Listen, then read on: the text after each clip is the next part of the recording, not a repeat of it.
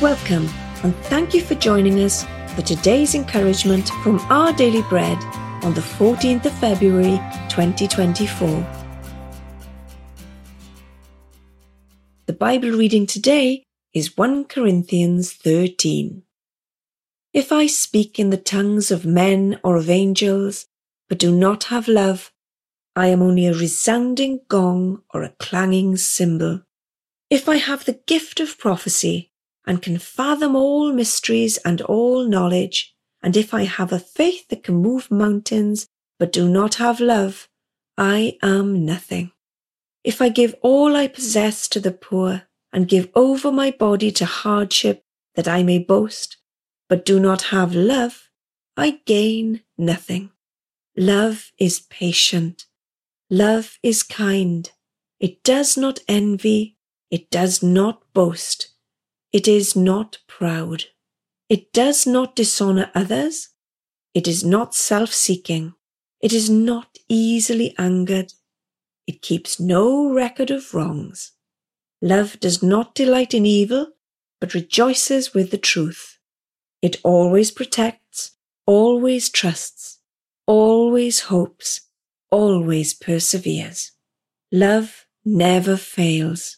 But where there are prophets, they will cease. Where there are tongues, they will be stilled. Where there is knowledge, it will pass away. For we know in part, and we prophesy in part. But when completeness comes, what is in part disappears. When I was a child, I talked like a child.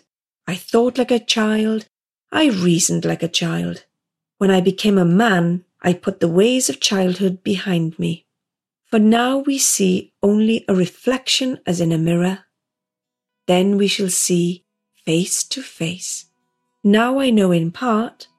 Then I shall fully know, even as I am fully known. And now these three remain: faith, hope, and love. But the greatest of these is love.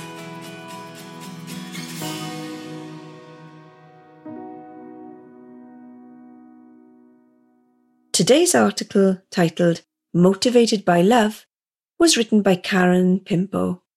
Jim and Lanida were university sweethearts. They got married and life was happy for many years. Then Lanida began to act strangely, getting lost and forgetting appointments. She was diagnosed with early onset Alzheimer's at 47. After a decade of serving as her primary carer, Jim was able to say, "Alzheimer's has given me the opportunity to love and serve my wife in ways that were unimaginable when I said, 'I do.'" While explaining the gifts of the Holy Spirit, the Apostle Paul wrote extensively on the virtue of love. He contrasted rote acts of service with those overflowing from a loving heart.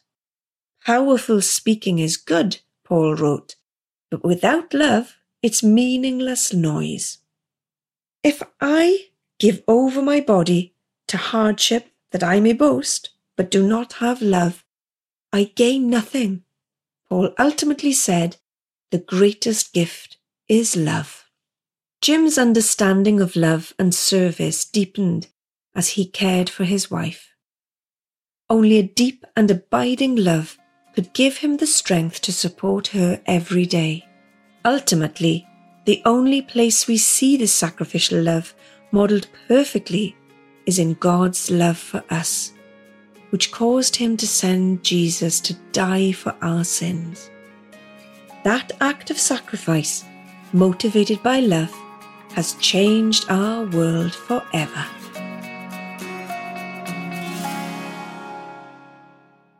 Let's pray. Dear God, thank you for loving me. May my actions flow out of a loving heart today. Amen. Thanks for listening today. My name is Lorraine, and today's encouragement was provided by Our Daily Bread Ministries.